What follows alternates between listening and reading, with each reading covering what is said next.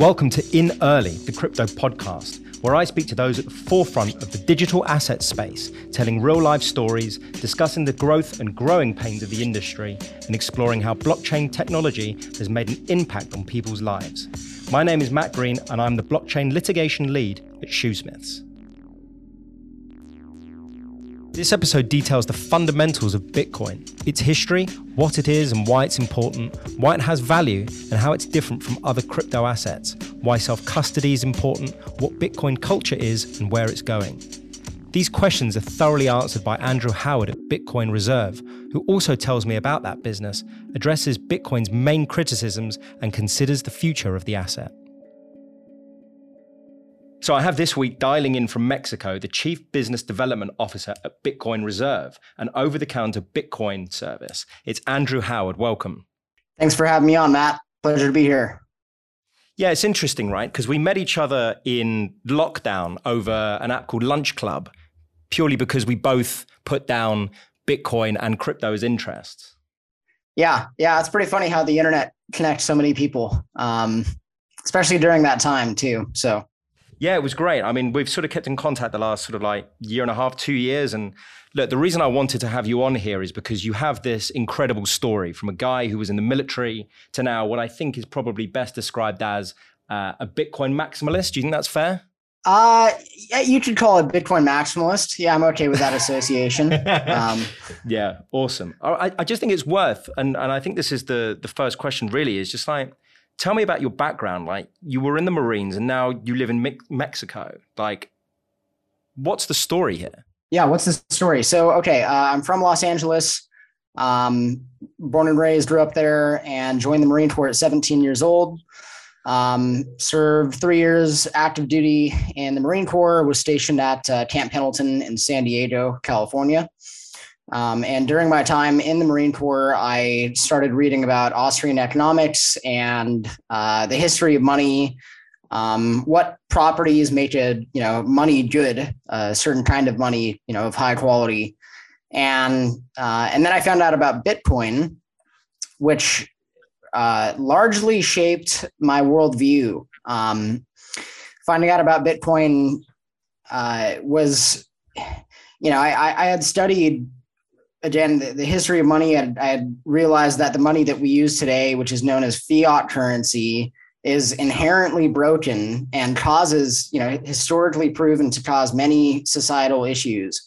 And that when society has a money that's based off of gold, something scarce, you have a lot more prosperity. And learning about Bitcoin was just the next evolution of that step. I just went, oh my gosh, wow, this is a very big deal. It's basically perfect money, designed to be perfect money. It's the money of the internet, as Jack Dorsey has called it. Jack Dorsey is the founder of Twitter. He calls Bitcoin the native currency of the internet. And then after that, just been very interested in Bitcoin ever since. So that was in 2017.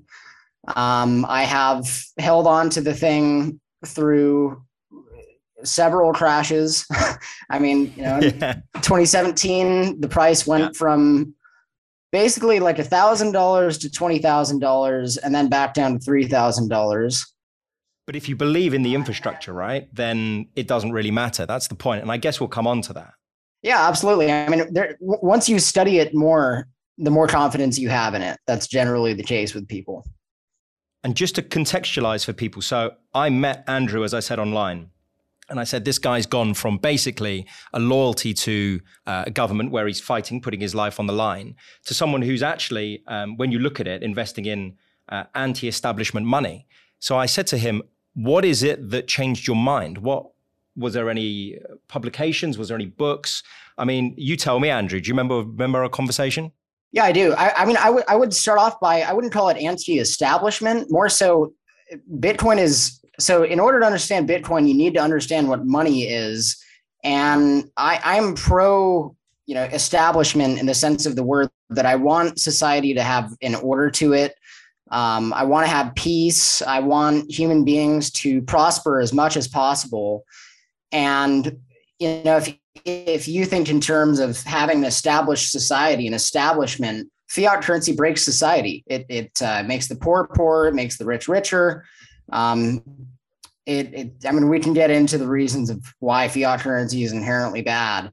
I'm definitely going to ask some questions about Bitcoin, because the audience here is not necessarily people who understand it yet. So and I think you're probably one of the best people positioned to talk about it, is to just go through some of the fundamentals, if that's all right with you. Now, just to make people aware, I actually sent Andrew a quick list of questions. So I'm sure he can do it off the top of his head anyway. But it's worth just going through some of these sort of more basic principles. So, and bearing in mind, Bitcoin Reserve has a 21-page sort of pamphlet which details, I think, everything that Andrew's going to talk about. I've had a look at it. It's really good. It's like a history of what's happened and why it's important. But I think for the purposes of this recording, I think we just better start with, what is Bitcoin and why does it have value? Yeah, for sure. Absolutely. And then, just regarding that book real quick, it's called Why and How Bitcoin, Everything You Need to Know in 21 Pages. So maybe we should provide a link to that underneath in the info to this video. People want to get more of an overview on it. But okay, so what is Bitcoin? I would like to talk about what is money. Like I mentioned, in order to understand Bitcoin, you need to understand what money is. So money is generally three things. It's a store of value, it's a medium of exchange, and it's a unit of account. So you account for the price of things in it.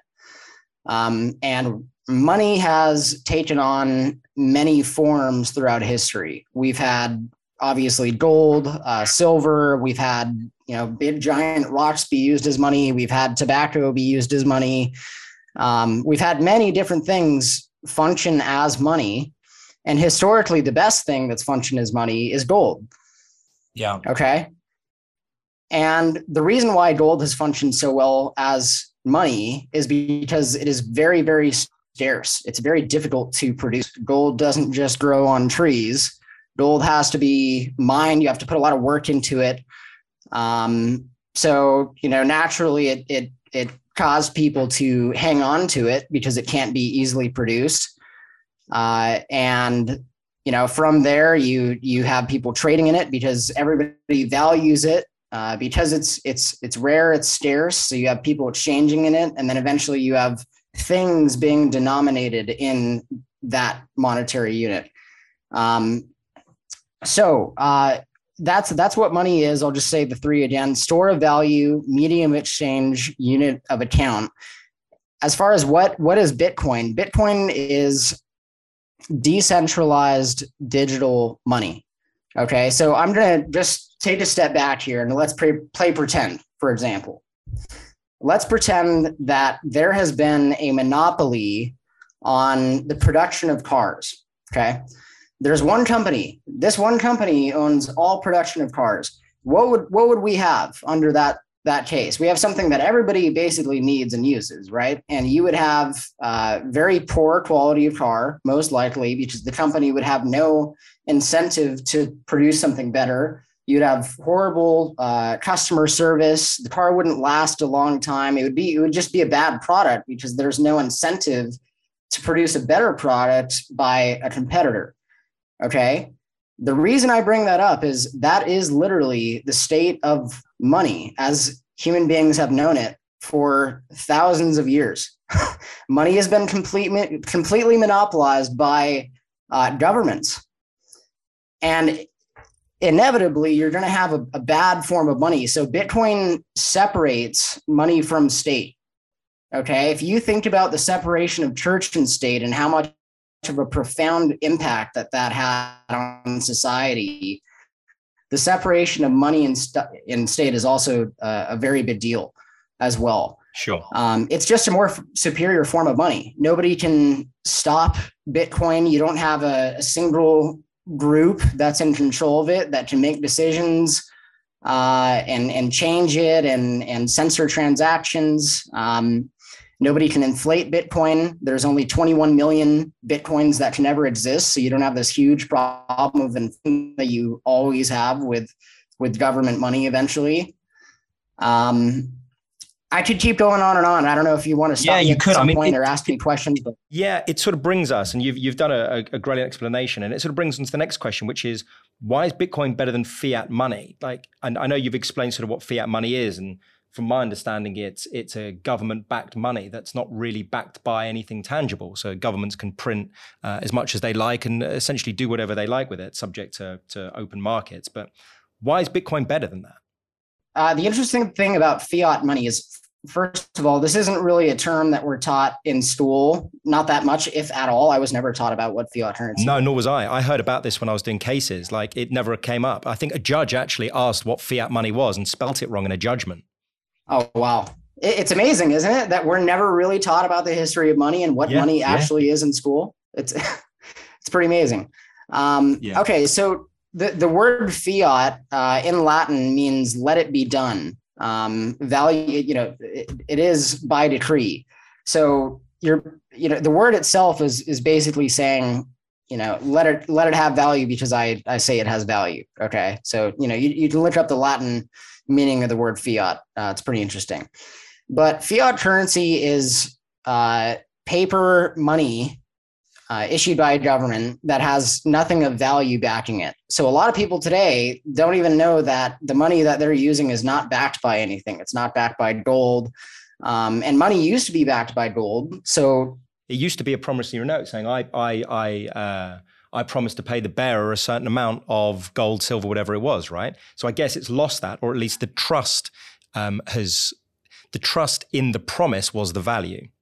100%. Yes. So people, used to use gold as money, but instead of having to carry around gold with you every day and hold your own gold on your own, which it's cumbersome, you would put it in the bank, and the money, the bank would give you notes that were redeemable for the gold that you had with them.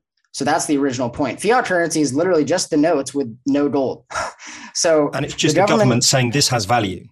Exactly. For the sake of it's it. just the government saying this has value. You have to use it. And we can create however much of it as we want. We have nothing, stopping us, like gold, the scarce measurability of gold, stopping us from creating more of it. So that's fiat money. And why is Bitcoin better? Well, Bitcoin is better because unlike fiat money, it is not controlled by a central group of people. Okay. So you have Jerome Powell, chairman of the Federal Reserve, Janet Yellen, president of the ECB. They come out and they make a speech, and just by saying words, they can severely change the economic well-being of a country.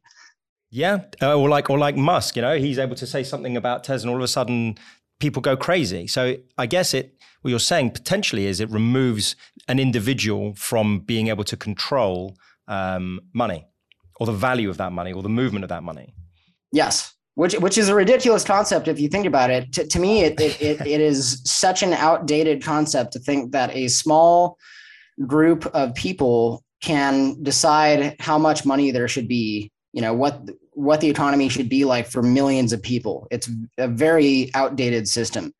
Yeah, I mean, I've lost a lot of the value in my bank account just because of inflation the last few weeks, right? I mean, there's been things going on in Britain and the pound has lost value. Now, I expect it to recover to some extent, but I guess what you're saying, correct me if I'm wrong, is Bitcoin against Bitcoin doesn't have that issue. And what's interesting, I think, is a lot of people go, well, the value of Bitcoin has gone down. Against what? Against the pound, which is also moving up and down? Against itself, it hasn't. And it's a weird concept that people just go, oh, Bitcoin goes down. Well, no, not really. There's only a set amount of them. Just because there are factors at play in the market means that it's gone down. But against what? Against the pound, the dollar, corn, the value of chickens, what? Yeah, that's ultimately the question. I mean, there's that phrase, one Bitcoin will always equal one Bitcoin, right? But it's interesting to think because historically, the average lifespan of fiat currency is about 40 to 50 years.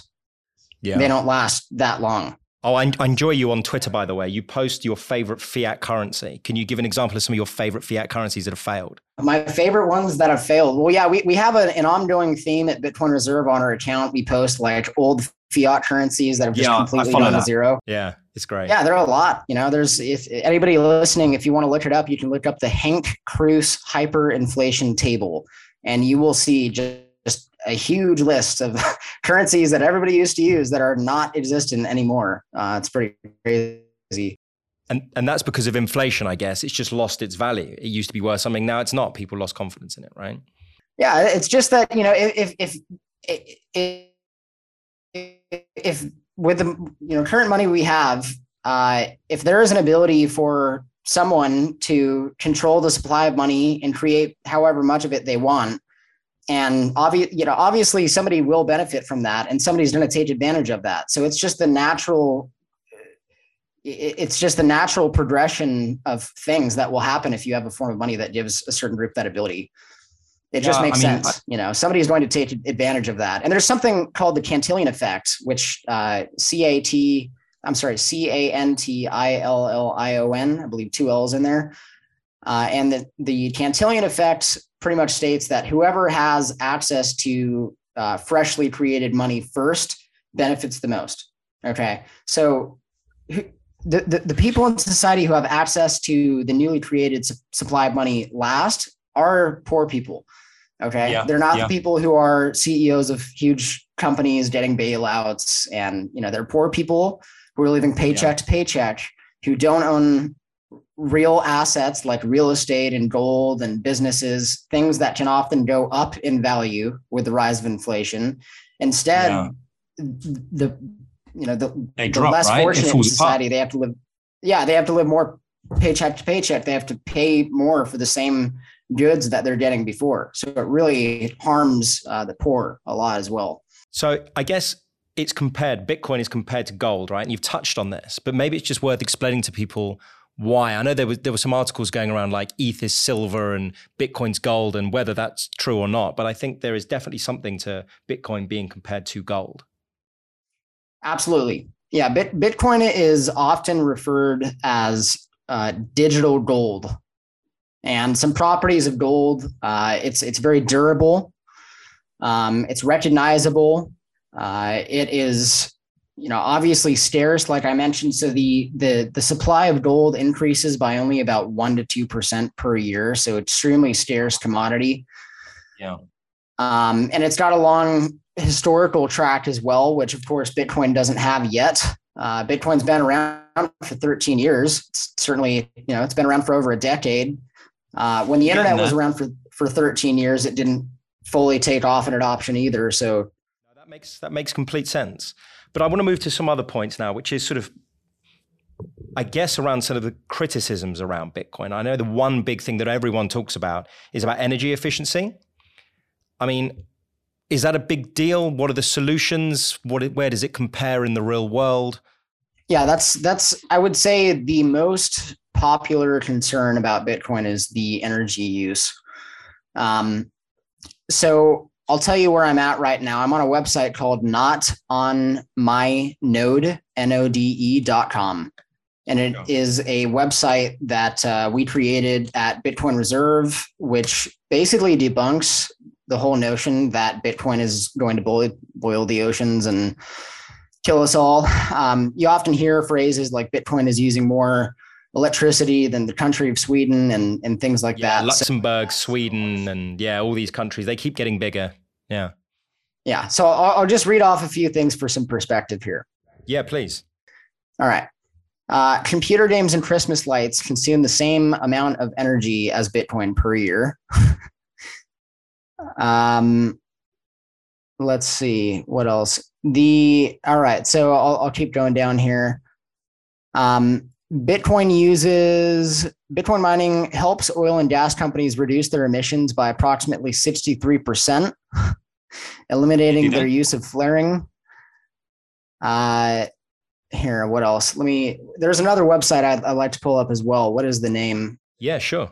I think that's just the biggest criticism. I think Bitcoin suffers from bad marketing sometimes. So if the message out there is that actually it it sort of uses the same amount as energy as you said Christmas lights earlier, or something that people can compare it to, then yeah, I think the problem doesn't go away, but at least there is something to compare it to understand.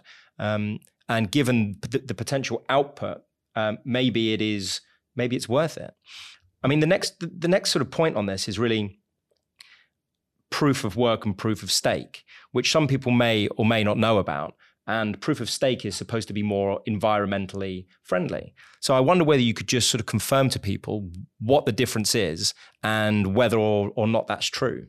Yeah, I would love to talk about the difference between those two things. Before I do, and that's actually a point we acknowledge on this website, notonmynode.com. Yes, let's do it.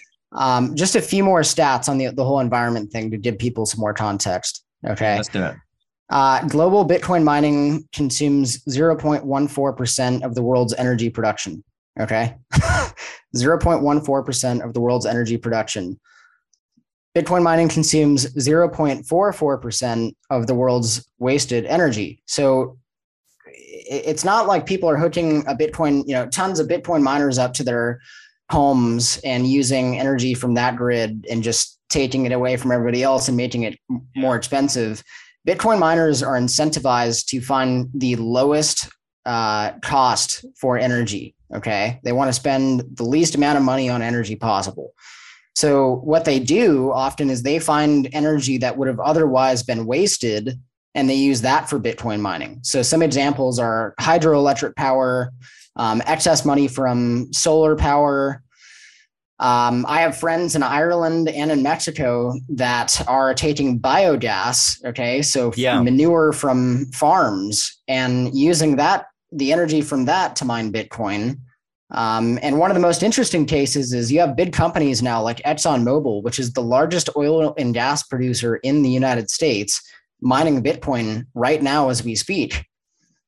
And why are they mining Bitcoin? Well, the reason is because when they produce oil and gas, they have to do what's called flaring. And flaring is basically, you have an excess amount of gas that for whatever reason, I'm not an expert on oil and gas, but whatever reason it can't be used and they have to get rid of it somehow. So they basically light it on fire. You can find pictures of this. I think there's you see them in the oil rigs, don't you? Is that what it is? Where you just see them on fire? And I always sort of saw those pictures. Thought, what on earth are they doing? But I guess that's called right? flaring. That's called flaring. Right. And yeah, I mean, the green crowd, they say this produces more emissions and that's harmful. And, it looks ugly. I can see probably not a great thing to do. So no matter what side of the equation you're on, right? Either way, companies like ExxonMobil, instead of flaring, are taking that energy and diverting it to Bitcoin mining machines, to Bitcoin miners. So they have a financial incentive to not produce emissions. It's pretty fascinating concept. Right? I mean, normally people who are supportive of Bitcoin want to find proper solutions. And obviously one of the real world issues is environmental issues. And I certainly have seen articles where people are using biofuels and excess energy, as you've described, which is really positive. But I think maybe those who criticize it for being environmentally bad need to do a little bit more research. I mean, I agree with you. And I think maybe years ago, it was the case whereby a lot of energy consumption, it did take up a lot of energy consumption, but nowadays people are finding innovative environmental solutions. And so they should. Everybody's trying to do that. We're all figuring it out together. We are. I think an important point for people to realize is Bitcoin will only consume more energy, and that's okay. Okay. Like we need to understand that Bitcoin will continue to consume more and more energy, and that's okay. Why? The amount of wasted energy is 20 times larger, approximately 20 times larger than the amount of energy that the Bitcoin network is currently using. Yeah. So just think about that. The amount of energy getting wasted in the world is 20 times larger than the amount of energy that Bitcoin is currently using. So of course we're going to hear this because there are people who have very big interests in having monopoly on money.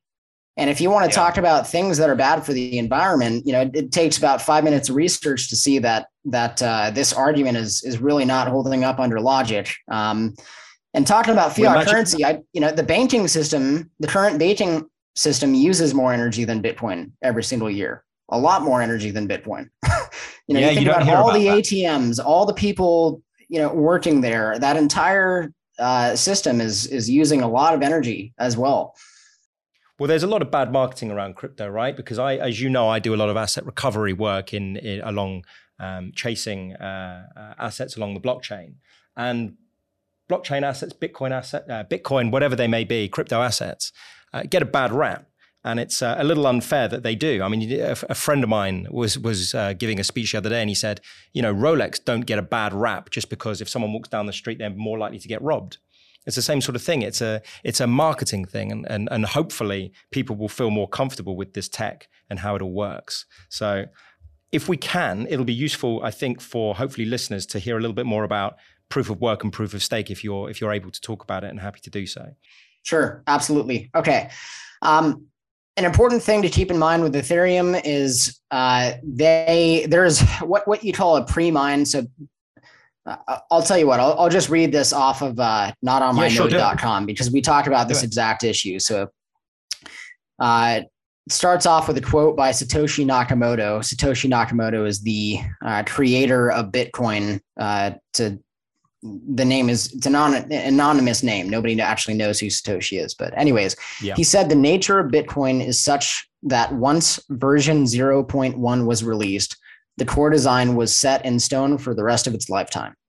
Okay. So Bitcoin's users, not the founders, miners, or developers, are ultimately in control of the protocol. Proof of work will not be removed because it's what guarantees that no one can tamper with Bitcoin. No one can create new tokens without putting in the required work, energy, and that's in the interest of the users.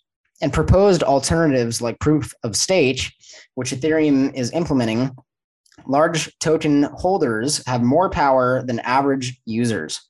The founders of Ethereum own the most amount of tokens since they created 70% of them out of thin air. Does that sound familiar? When the project was launched in a so-called pre-mine, that's when they got 70% of the supply. The creators of Ethereum owned 70% of the supply. People need to realize that. So their huge stake gives them control over the protocol. You need to trust them not to vote in upgrades that hurt your interests as a participant in that ecosystem. Okay, so Ethereum is the complete opposite of Bitcoin in the sense that there is a central group, small group of people controlling what's happening. Proof of stake, I'm not going to act like I'm some expert on proof of stake, but the fact that you have the founding team owning 70% of the supply of this thing, it sounds a lot like, when a stock comes out and you have people owning a large share of the stock and they dump on the investors. It's a very similar situation here. And this is exactly why, in the legal sense, this is exactly why Gary Gensler, who's I think his title is chairman of the SEC, Security Exchange Commissions in the United States. He is saying for this very reason that, Bitcoin is a commodity and pretty much everything else is an unregistered security for this very reason, because Ethereum is no different from all these other altcoins as well, in the sense that the founders own a large part of the supply. See, that's the interesting point, right? Because, and I think I can summarize it, maybe you'll correct me, is proof of work is someone has to do all the maths and work it out and make sure that everybody's maths is correct. Proof of stake is voting is done by whoever owns the most. So you have more rights if you own more stuff. And I'm very happy to be wrong there if anybody says that I've messed that up. But my understanding is, as you say, it means that the people with the most amount end up controlling the asset. That is correct. Yes. Yeah. So, I'm going to sort of go through with you sort of the more fun bits of Bitcoin. And I think that's sort of to do with the culture, because a lot of people don't understand what the culture is and what it all means. And, I follow you on Twitter, and there's definitely some obvious traits that you have with other Bitcoiners. And, Bitcoiners believe in stuff. And I think we want to share with people what that is. So, if you can sort of describe what Bitcoin culture is. HODL is an obvious one. What the laser eyes was, inflation is a secret tax, this sort of wording. Like, what does that all mean? It's a really fun question. So, okay, Bitcoin culture. I should start off by saying ultimately Bitcoin will not have a culture at all. And the reason why it's used by everybody. Yes, exactly. Yeah. So, but for the time being, I mean, Bitcoin was initially popularized among the cypherpunk group. So basically that's a bunch of very technical software developer type people who, like what's called the FOSS, free and open source software. Okay. So that whole crowd was the first to discover Bitcoin. And then the, libertarian crowd, freedom movement type people found out about Bitcoin and also became interested in it because of that. Now, I mean, things are expanding so much that, before I even talk about Bitcoin culture, I should say that there are so many different kinds of people who own Bitcoin. So many different kinds of people who own Bitcoin. The CEO of Apple owns Bitcoin. Yeah. We're from other sides of the world, different backgrounds. We own some. Yeah, I agree. Exactly. Yeah. So, I'm not speaking for everybody in this case. I would say like the hardcore group of Bitcoiners that you see on Twitter, the people super passionate about it and working in projects with it. Are largely millennials, actually. I would say the average age of a Bitcoiner I see, somebody working in the space, somebody writing articles about it, somebody having a podcast about it, they're between 22 to 50 years old. They're in that range. Okay. Yeah. You mentioned we believe in something. We are just tired of using a form of money that has caused so many problems. So I'll give an example. I mentioned, Bitcoin resonates a lot with the millennial generation. Okay. So I'll give an example about buying a home. So here we go. Take the act. I'm just reading this from a recent article that I've been writing. Take the act of buying a home. Okay. So since 1965, average home values have skyrocketed from 170K to 374K. That's a 118% increase in the price of homes since 1965. Meanwhile, median household income has crept up only 15%. Okay, from 59,000 to 69,000 in 2021 inflation adjusted dollars. So basically what you have is since 1965, you now have to work effectively 103% harder to own a home. And the millennial generation, we've talked to our grandparents where they talk about gas costing 25 cents a gallon.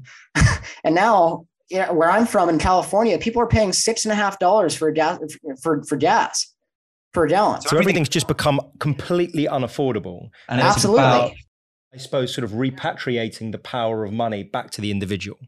It is. It absolutely is, because we are really experiencing the bottom end of what happens when currency begins to die. And just one more thing on the millennial idea.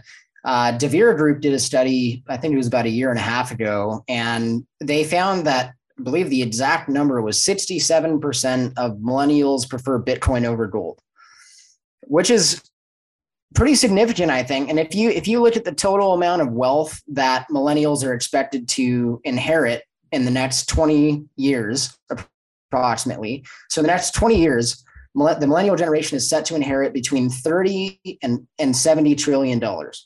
Okay. So you have a huge generation of people that have seen their quality of life decrease as a result of fiat currency. You have this generation preferring Bitcoin over gold, and you have them inheriting $30 to $70 trillion over the next 20 years.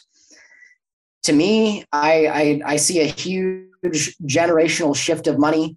I see an industry that was previously seen as taboo, that nobody used to talk about, now being, this Bitcoin thing is now owned by a lot of very notable people. Well, I mean, it has provided real wealth to people, in as much as there are people in refugee camps who've been able to use it. I mean, I think it may have been you or someone else I was following on Twitter, whereby I think it was a small place in Nigeria where people will be able to buy goods. So there is a real world application for people who can't necessarily access bank accounts because they don't have houses, but yet are able to use Bitcoin to trade money, or at least use it as a means of exchange.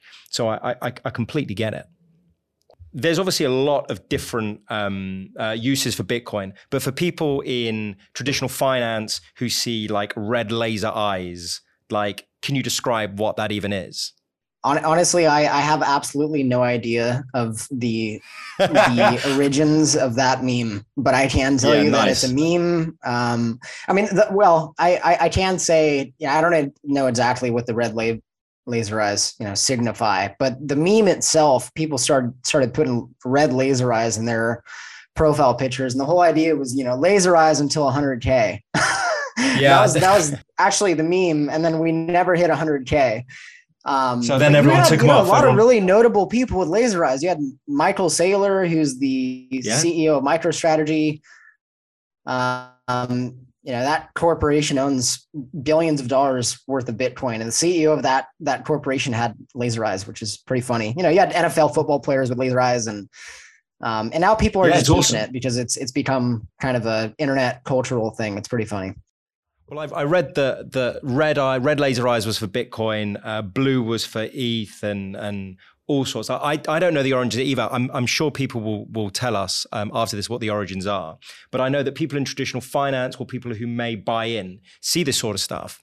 They don't understand the tech, don't understand the asset, and then they see a load of red laser eyes and are thinking, what the hell is going on? So I guess it's a job for us to actually sort of educate people and say that it's a legit thing. I think I'm gonna move on to the next thing, if that's all right. So it's actually a quote from Hal Finney, and I think I sent this to you earlier. I'm going to read it out, but it says, in 2019, Hal Finney, who received the first Bitcoin transaction from Satoshi Nakamoto, actually wrote that one Bitcoin would be worth $100 million. Now, I'm going to read it out, but afterwards, could you tell me whether you think he's right? So I think 10 million, right? Blog. I think it was 10 million. Did I say something else? 10 million. Yeah, go ahead. Okay, you got it. I'm going to read it out. So it was on his blog, 2009. He says, as an amusing thought experiment, imagine that Bitcoin is successful and becomes the dominant payment system throughout the entire world. Then the total value of the currency should be equal to the total value of all the wealth in the world. Current estimates of the total worldwide household wealth that I've found range from $100 trillion to $300 trillion. With 20 million coins, that gives each coin a value of $10 million. Do you think that's right? I think it's logical. I think it's absolutely logical. The total addressable market for Bitcoin is absolutely huge. But that goes to say that nothing, I mean, he talks about the total wealth, right? That means that there is no other kind of wealth. So I suppose it removes all other wealth apart from Bitcoin. I personally don't see that happening, but I think, look, if it gets to 10 million, there's going to be loads of lasers coming out of loads of people's eyes, I think, by that point. But it sort of removes all of the other assets in the world. But I think you're right. Logically, it sort of follows. But I mean, I wonder what he thought previously when Bitcoin was increasing. Maybe he thought he was right. Well, as Mark Andreessen says, software is eating the world. It really is. Software is eating the world. I mean, look, if you look at the total addressable market of Bitcoin, what is it? Okay, so you have the bond market. That's a huge market.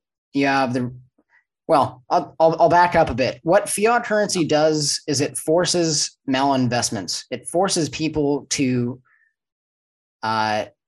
remove the storing of value in that currency and put it in something else. In other words, the dollar is inflating on a long time scale. Over the last 100 years, the dollar's lost about 98% of its value. Okay. Yeah. If you can't have that happen, if you want to hang on to your wealth. So what do you do with those dollars? You put them in real estate, you put them in gold, you put them in things that are going to retain their value as inflation goes up. Okay. And that has caused a lot of money to go into investments where they shouldn't be there. They should be in the currency itself. People used to just save money. People used to hand down their children money that they own, gold, et cetera. Yeah. But yeah, you have the real estate market, you have the bond market, you have all of fiat currency that currently exists right now, all money in the world You have the gold market, which, the Winklevoss twins, who they are those two twins that actually created Facebook. A lot of people don't know this, but when they won the lawsuit against Mark Zuckerberg, they got a bunch of money. They made Gemini, right? I mean, they're the guys who run Gemini. They made Gemini, yeah. But they took all the money that they won from that lawsuit and they put it in Bitcoin. And they wrote an article talking about why Bitcoin is going to replace gold as far as being a store of value. And that alone is a 10 times increase in price. Their logic is basically, okay, the gold market is about $11 trillion. The Bitcoin market cap is about $1 trillion. So, okay, that's 10 times going up in price. And I think that makes a lot of sense. Bitcoin is superior than gold in many ways. It's more portable. It's verifiably finite. I mean, it's weird, right? Because I don't know whether you own any gold. I don't own any gold. And a friend of mine bought some gold. She bought like a bar of gold. And we all thought that was really weird. It was like, what are you doing? Are you burying it in the garden? And she was like, well, it's not going to disappear. And I think the idea with gold is that it doesn't react to stuff, right? So, you have some of the other elements, they react with oxygen, but gold doesn't. But it just seemed really weird to me that someone had just bought like some bars of gold and they stuck it in their basement. But I'm happy to sit here and say that I own Bitcoin. You can do the same. I mean, do you own any gold? I used to own gold. Yeah, I used to own gold before I owned Bitcoin. And I don't blame her for owning gold, because she understands a big problem that a lot of people don't understand in society, which is, the money is worthless pretty much. I'm going to tell her that. I'm going to tell her you said that. I'm going to tell her that she's really smart. Yeah, feel free. She understands a big problem that's happening. But she's going to have some problems, right? Like storing it, that's a big issue. Somebody breaks in your house or something like that. You're like, where are you going to put your gold? You're going to put it in a safe in your house that's or you're going to bury it in your backyard. What happens when you need to move the gold around? Are you just going to drive with all that gold in your car and hope nothing happens? Or how are you going to send it to somebody in China or somebody in Europe or somebody in a different country than you in Europe? You get what I'm saying? Yeah, that's why it's a new gold. It sort of has its value, and it's a permanent store, and the benefit is that it's portable. I guess that's the fundamental thing, right? The other question I wanted to ask you was, as far as I'm aware, and you'll correct me if I'm wrong, Bitcoin was supposed to be peer-to-peer, right? That was the way that we were supposed to transact. And yet we've got major, huge third parties and intermediaries playing, they have a role to play in Bitcoin in terms of transactions. Do you think personally Bitcoin has lost its way because we have these third-party intermediaries? Which ones are you referring to? Well, you just look at, the big ones. You look at Binance, all of a sudden people are able to trade Bitcoin through it. Coinbase or Gemini or OKEx or whoever. I thought the whole point really, if you boil it down, is that you and I can trade. It has the fundamental peer-to-peer dynamic with Bitcoin failed because those intermediaries now exist.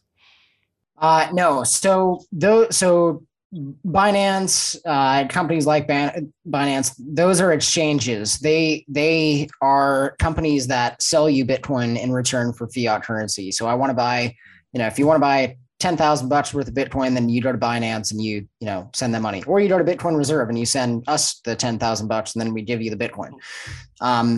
Those are companies. They are not Bitcoin themselves, right? They're just using Bitcoin, but they are companies. And that's a temporary service that we're going to have right now while the world is accumulating Bitcoin. However, just you and I, me and you, I could send you however much Bitcoin, I want, and it can go directly to you with absolutely nobody in between us, still today, right now. So these companies, they help you acquire Bitcoin, but of course you're going to have a company do that. But actually using Bitcoin, saving in it, holding it yourself, sending it to people, there's nobody that needs to be in between us. Well, that's it. Because when I tried to get into this, I was like, where do I go and buy this stuff? And because the market was, I'm not going to say new, but it was certainly, as it still is to some extent in its infancy, you just go on Google, you speak to friends, and you go to an exchange, and you know what, it looks legit, and you go for it. And all of a sudden, you own Bitcoin. I don't have to go to find some guy in a marketplace online who I've never met and, part with my fiat. I mean, that's scary, right? So if I can deal with a company, that feels a lot better. But, as far as I'm aware, when you transact with these exchanges, you're not really buying Bitcoin. You're buying an entry in a ledger that says that they owe you, which again goes to the sort of fundamental issues around fiat currency backed by government. So I think one of the questions I actually forgot to ask you, which I think is sort of fundamental, is what is self-custody and why is it important? And I know that you'd written an article about this, and I encourage everyone to look at it. I think it was dated 14th September 2022, called "Why You Must Self-Custody Your Bitcoin." Like, why is that so important for people who don't understand? Yeah, that is a great question. So, okay, so let's take a look at gold. Big difference between Bitcoin and gold is gold naturally has the tendency to be centralized in its ownership. Okay, the reason why is because, like we've discussed before in this discussion, generally people don't want to hold their own gold. They don't want to bury it in the backyard. They don't want to put it in the safe. They don't want to have to deal with that because it's a liability. So they give it to the bank, and they also don't want to carry it around. It's not a very easy form of money to carry around with you. So, naturally you're going to put it in a bank. The bank holds it for you, and the bank gives you those notes of credit, which we know as paper money, to use instead. With Bitcoin, well, I should also say in that regard with gold, the problem with this is now you have to trust the bank to not be bad. Okay. That's basically what you have to do, is just trust the people in the bank to be good people. And unfortunately, that's not the way the world works sometimes. So I have some examples. I'll just read off a little bit from this article. Yeah, please. Yeah. So in the United States, big instance is called Executive Order 6102. And basically, I'll just read it off. In the United States, most Americans trusted banks to hold their gold for them. Yet in 1933, President FDR signed an executive order which quite literally seized all citizens' gold. And what were they left with? Pieces of paper, US dollars, that were supposedly backed by the gold. This is ironic because the original point of those pieces of paper was to be notes that people could conveniently carry around instead of having to lug gold everywhere, and they were originally intended to be redeemable for gold. Obviously, it wasn't the paper that was valuable, since paper can be printed endlessly. It was the gold that was valuable, since gold can't be created out of thin air, which makes it scarce. An important thing to add is that Americans didn't simply walk up to the government and hand over their gold when this was passed. They kept it with the banks, which obeyed the orders of the government and mandated confiscation.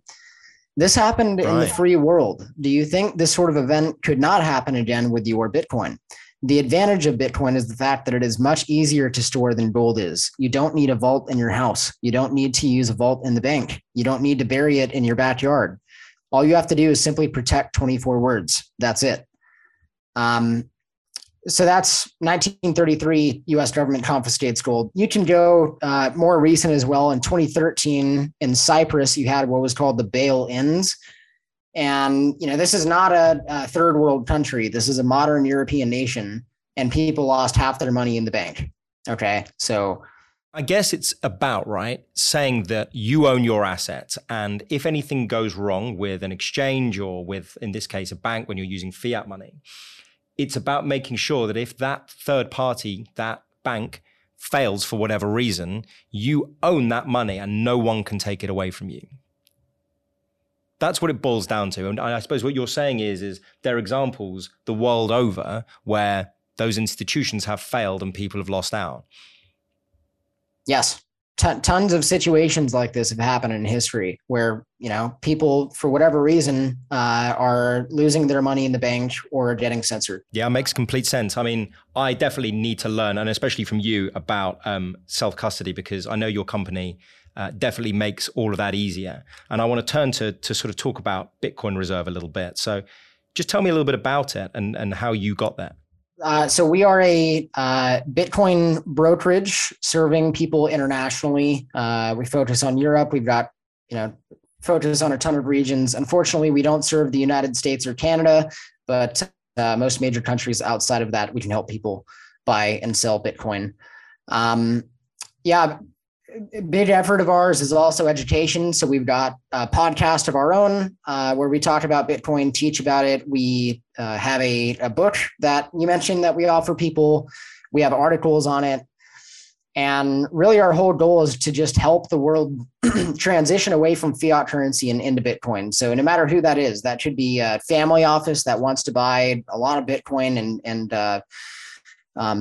diversify, maybe even 1-2%, just have some Bitcoin. Could be a high net worth individual that wants to buy it. It could be, a retail investor as well, somebody that wants to buy $1,000 in Bitcoin, something like that. So that's what we do. And I am aware of many hats, I say. So I write articles, I run the podcast, I talk with awesome people like yourself, do a bunch of stuff. But I love it. I wouldn't want to be doing anything else. Loads of people, including a Bitcoin magazine, certainly helped me get published there, which was awesome. One thing I sort of want to make clear to everybody, or at least allow you to, is why they would use you, because I've had contacts of mine say, look, I've got a high net worth and they really want to buy Bitcoin, but they just don't know how. And, they want to go to an exchange and they're a bit nervous about it. Like, why should people come to you? And like, what you hold their keys for? Well, it's about self-custody, right? So that you allow people to hold their keys. You don't do that as a party. Like, is it that sort of stuff that sets you apart? I mean, what is it that you offer? Yeah. So when we first started, a big problem that we saw is, people are very scared when first getting involved in Bitcoin. A lot of people. It's a very confusing thing, especially if you want to hold your own private keys. It's very daunting, and people need to go and have somebody helping them out with that. Somebody there to answer questions. People need help with that. So, a big difference you could say with Bitcoin Reserve and the way we operate is we really want to make sure that people feel comfortable using Bitcoin, holding it on their own. We also, unlike Kraken and Binance and big exchanges like this, we do not hold your Bitcoin. We want you to use Bitcoin the way it was originally intended. And if we were to hold people's Bitcoin, then that would make us a de facto bank, and that defeats the purpose of even owning it. So it's about allowing people to buy Bitcoin from you and then allowing them to walk away with it. Exactly. You don't want to be holding it. Like, let us help you buy it, and then off you go. Go and enjoy your Bitcoin. Exactly. Yes. That's the way it should be. Yeah, I mean, I agree. Do people have an option to store it themselves online, or do you sort of help people store it all on a USB? I mean, do you have these options?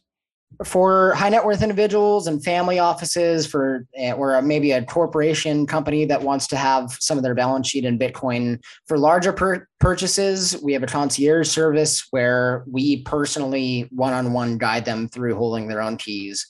And they get a real human being that they can speak with and ask about that. So I mean, you're gonna have to use a wallet of your own. You could use Green Wallet, which is hot wallet. You could use hardware wallet, so that could be Trezor, Cold Card, Ledger, a bunch of different kinds of wallets. But you're gonna have to use your own wallet and hold your own private keys. Because otherwise, there's really no point to this thing if you're just trusting a bank or somebody to hold it for you. Well, that's it. I mean, you're the only person I've spoken to, and obviously there are people who sort of want to use your Bitcoin that you're buying because they can do stuff with it. But you're the first company, at least that I've heard of, who wants you to go on your merry way once you've provided a service. So I think that is exactly how Bitcoin was intended. I have one more question. Which sort of, to some extent, loops back to where we were at the start, which was, why is Bitcoin better than other assets? I mean, we've got CBDCs coming in. They're, just for people who don't know, they are central bank stable coins, and we have NFTs and all these other crypto assets. But Bitcoin seems to be the oldest, and why will it have value? Why is it better than anything else that's on the market now? It's a good question.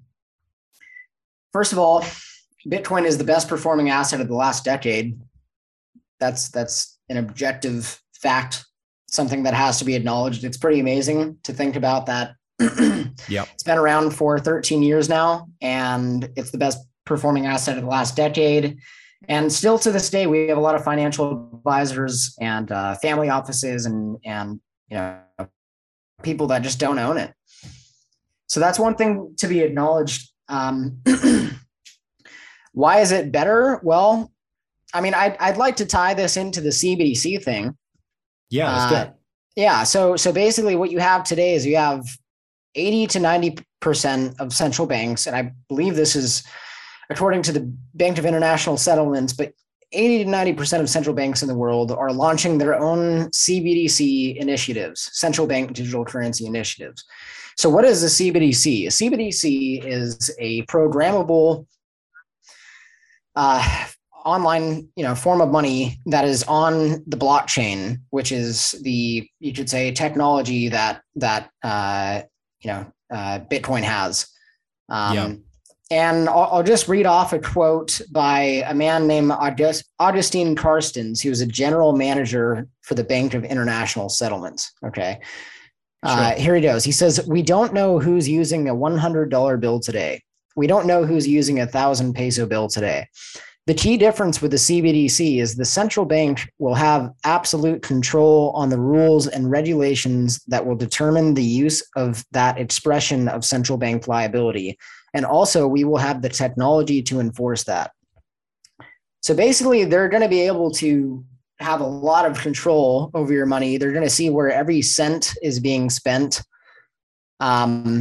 It's like fiat currency on steroids. That's basically what a CBDC is.